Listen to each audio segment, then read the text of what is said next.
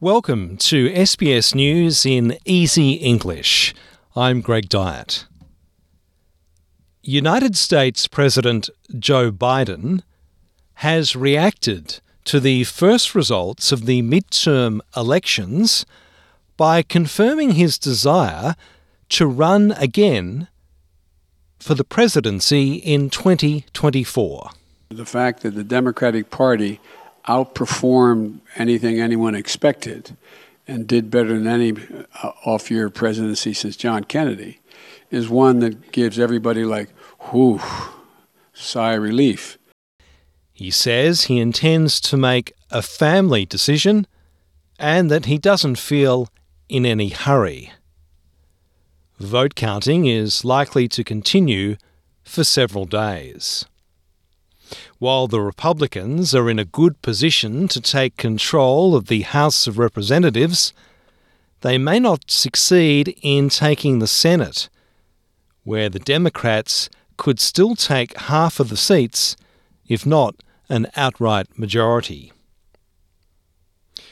An Indigenous man has died in custody at a police watch house after his arrest in a First Nations community in far north Queensland.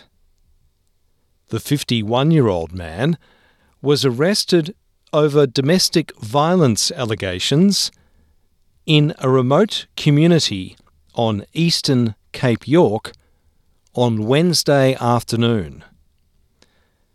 Police say they took him to the local watch house and put him in a holding cell, where they found him unresponsive a short time later. Officers claim they immediately provided the man with first aid before he was rushed to a local health clinic where he was declared dead. The Police Ethical Standards Command is investigating the man's death. A baby has died after suffering severe burns in a house fire in Sydney's southwest. Emergency services were called to the home in Campbelltown yesterday to reports of a kitchen fire. The 6-week-old boy was taken to hospital, where he later died. A second child was also in the home and was assessed for smoke inhalation. Someone claiming to have stolen data from Medibank has asked for almost $10 million ransom, or $1 per customer. Medibank reported the theft of data from 9.7 million people when its database was hacked. The alleged hacker started posting data on the dark web, including addresses and emails, phone numbers, health claims, Medicare numbers, and even the passport numbers of international clients.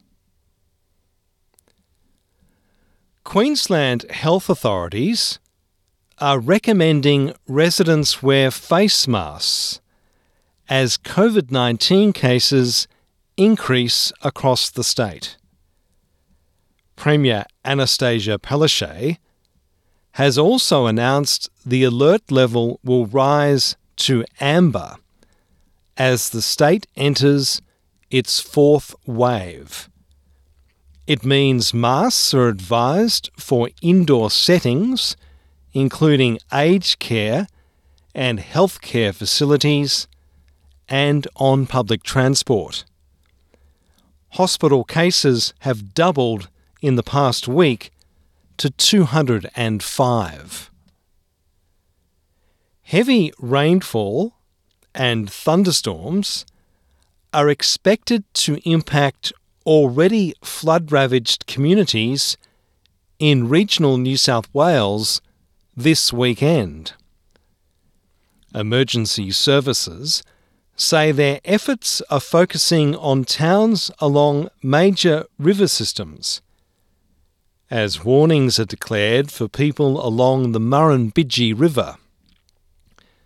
Communities in northern New South Wales, including Walgett and Lightning Ridge, have been cut off by recent severe weather and flooding.